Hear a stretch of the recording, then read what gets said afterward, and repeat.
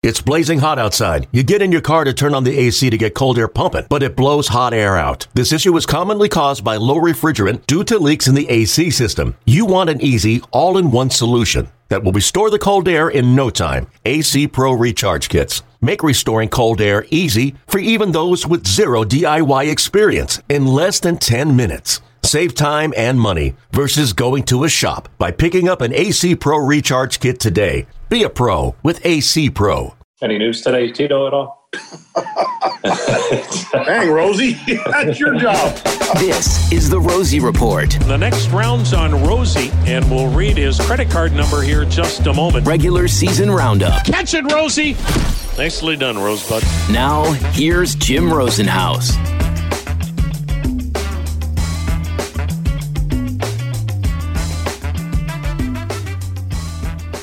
What a night it was on the West Coast last night in the Pacific Northwest as the Indians opened up their first West Coast road trip since 2019 with a 4-2 victory over the Mariners, but that doesn't begin to tell the story of the game last night.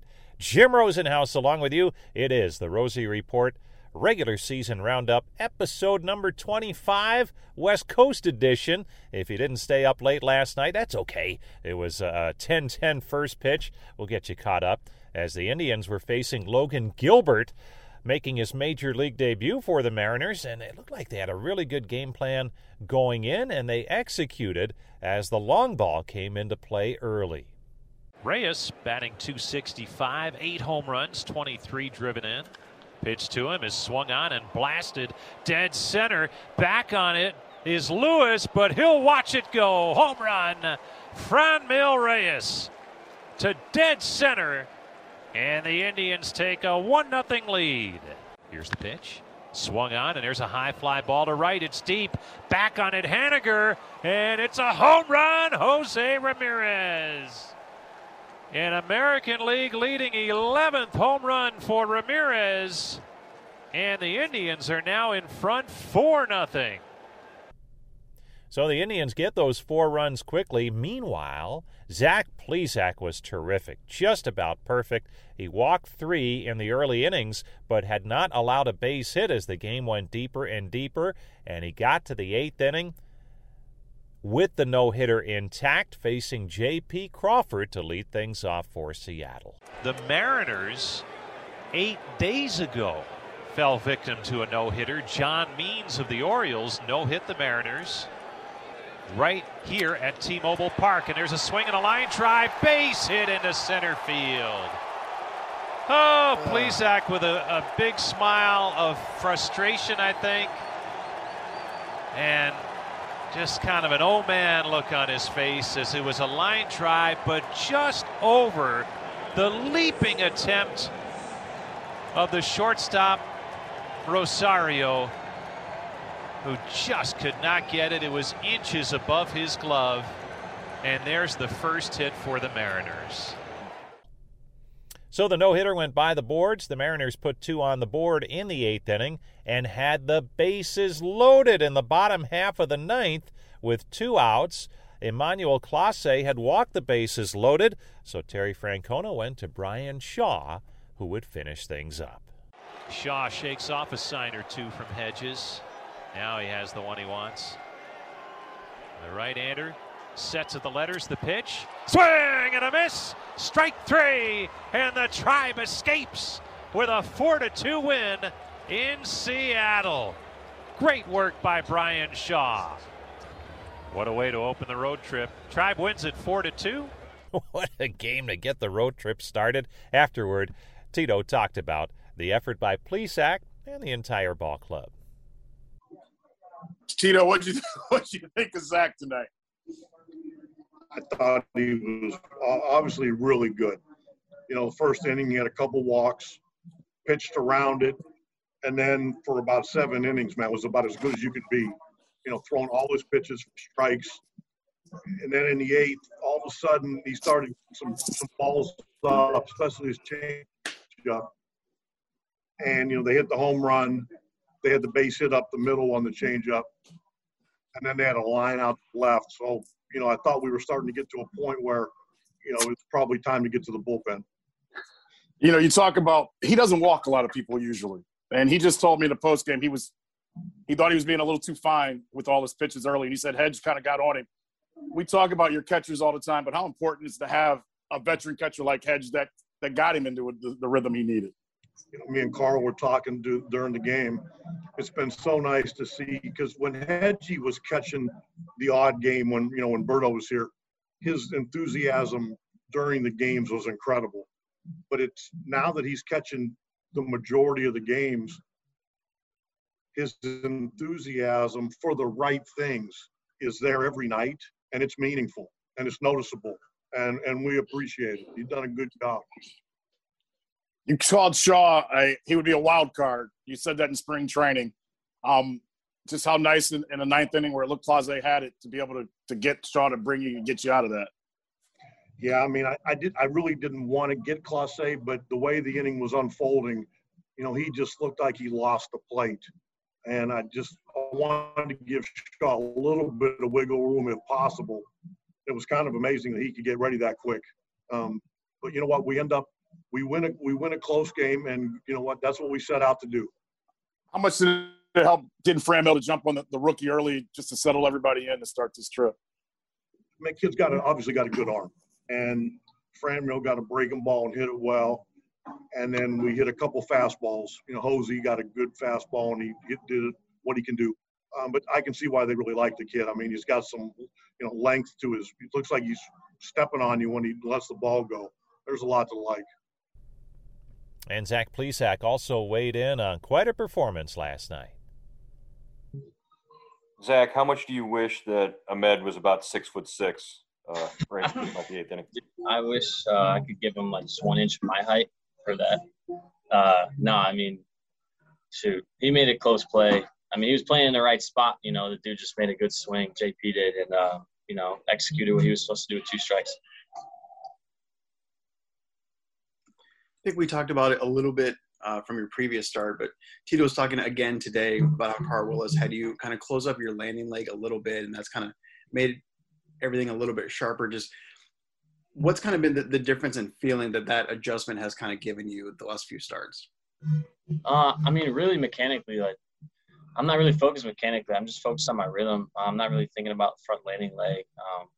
I mean, I just found a good idea of what I need to do and the feelings I need to have. Really just moving down the mound, I kind of took thinking out of it, which I was doing a lot before when my pitches were flat. So, I mean, really just finding that feel, squaring up home plate, and executing my pitches, Zach, did I hear that you had issues with your shoes or your cleats or something like that?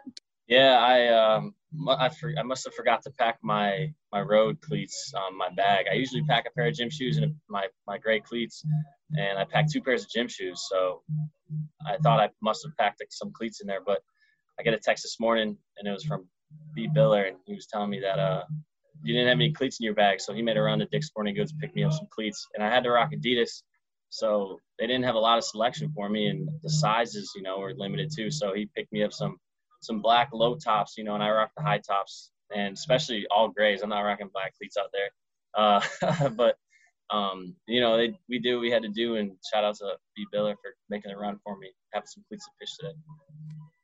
Did you at least get the right size?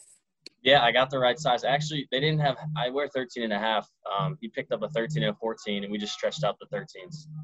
Made them work. Did you at any point in time – Tito always talks about no-hitters. All people, you got to have a great plays made behind you early. And obviously you had the first pitch of the game. You get one from Naylor. In your mind, did you think you were getting ready to throw a no-hitter? It was actually crazy. There's been a lot of coincidence happening. And it's just been – it was like I felt the energy of it happening. You know what I mean? It was you could feel it in the air. Really, I would go make trips to the clubhouse, for the rally time, a few times on the road, and it worked. There were a lot of coincidences happening that, and after that big play was made, and then I get through the 5th, a couple other good plays were made. A loud out was happening to shortstop. And I was like, I felt like it was happening. So definitely felt it in the air, especially when those plays are getting made behind you. I mean, that we're just a couple days short of the 40th anniversary of the last time it happened for the Indians, right? Did any of that, hit you afterwards, after it was over and you were able to relax sort of in the dugout? Yeah, no, I think if it would have been on the day, probably would have got more lucky. But man, it was insane. The eighth inning was a lot more different than the seventh, that's for sure. You could feel the energy, just 6 more outs. I made a couple good pitches to JP, and then my changeup was working for me all night, so I felt comfortable throwing it.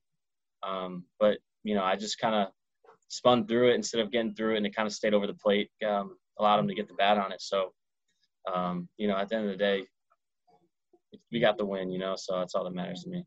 Well, one of the big stories for the Indians has been the work of their bullpen. Brian Sweeney is the Indians' bullpen coach, and we had a chance to catch up with him recently and talk about the exploits of the men entrusted with preserving leads and keeping games close. First of all, thanks for having me, Rosie. It's always good to talk to you. These guys, it's been a fun month, right? It's a long season. We like to continue, with the good effort that we put out there, and it's really cool how before the season even started, these guys kind of came together and wanted to put an identity together, create a culture before the season started, get to know each other. And I think that's the biggest part. These guys have each other's backs, and they take care of one another, and a lot of times that translates to good success on the field. And we're not going to go through every relief pitcher. Obviously, what Emmanuel Clase and James Karinchak have been doing at the back end has been tremendous, but maybe a surprise for some has been the work of Brian Shaw coming in here after some difficult seasons, and he's every bit as good as he was the first time through. And what have you seen from him, both what he's doing statistically and also what he means to the rest of that pen? Not really a surprise for us. This is what we expected. The guy can pitch. He's a smart pitcher. He's got more weapons now. He attacks hitters. Just a pro, and it's really cool to have his presence down in the bullpen because he's been through the thick and thin of things and is getting better with age. So to have a guy like that, down in the bullpen is fantastic. All right, let's go to the back anyway. And so Emmanuel Clase, he's doing a nice job closing, but it's probably easy to forget that, this guy's really young in terms of age and his major league career. And what's impressed you most as he's navigated his way through a role that I know he wanted to do? I've been really impressed with the knowledge of baseball. He's very aware of the things that go on around him. We have, I give out cards before the game, that these guys put in their hats and the catchers have it. And I made a mistake on there that might be a problem during the game, and he picked up on it very quickly and brought it to my attention, so it wouldn't happen again. And I've just been really impressed with how he's handled himself, and his knowledge of the game. James Karinchak, the outward to fans, there's a lot going on there every time he's on the mound, and it's fun. But how serious is he about his craft and going about it? Every one of those guys down there really care about what they do. They're pros. They know how to pitch. And, you try to provide an environment for them to succeed. And, James is no different. He really cares about what he does. He cares about his teammates. And he's probably the biggest cheerleader down there for everybody. It's been really cool to see his development as a pitcher and as a person, these past few years, and it's an exciting year for him. And what about the new guy, Nick Sandlin? He's come in and done the job, and what have you liked so far with him? Oh man, a heartbeat. He hasn't changed ever since I first met him. He's down to earth guy, quiet, quiet assassin, and everybody knew this guy can throw the baseball, but what would happen, under the lights at the big league level. And as you can see in his third outing of the year, he was put into some trouble and did a fantastic job, getting out of that, that jam in Kansas City. And, the guy has some weapons and just a great addition to the bullpen. Switching gears now with Brian Sweeney, Indians bullpen coach. Regular listeners of our shows may or may not know that you are a firefighter back home in the off season in upstate New York. And I know the bullpen has gotten together with a program called Ready to Respond. Fill us in on what's going on with the Indians bullpen to help out local fire and EMS and police. Wait, first of all, how'd you hear about that? Bart Swain put out an email to us and said, hey, why don't you ask Brian about this great program? But it really is a great program. I know you're going to be modest about it, but what do you have going on? Oh, my goodness. You know what? The guys in the bullpen, you know, they wanted to reach out into the community. They care about what they do, and you know sometimes they're playing for something bigger than themselves. And to reach out and support first responders, which is near and dear to my heart, is a really cool thing. So we're trying to get some fans in the stands, some first responders in the stands, and you know send out a message to them and just let them know that you know what they do is important. It's hard, and if they can come to a game and kick their feet up and enjoy the Tribe, play some baseball, then that's the least we can do. Great stuff, Brian. Thanks so much for coming by, and keep it rolling. It's a fun time to watch it when the bullpen comes into games. Thank you. I appreciate it, Rosie. Brian Sweeney, a good egg, getting some good things done in that Tribe bullpen, and also for first responders in Northeast Ohio, and certainly he lives that in the off-season as a volunteer firefighter back home in the Albany area of upstate New York. That's going to do it for this edition of the Rosie Report, episode 25 in the books.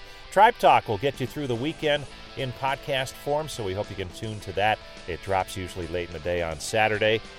Thanks to Bart Swain, Courtberry Tripp, Austin Contrulis for all of their help in keeping this podcast moving forward. Until next time, I'm Jim Rosenhaus.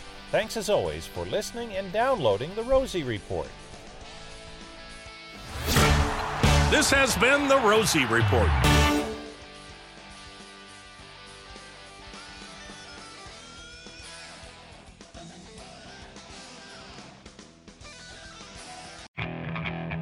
Okay, picture this.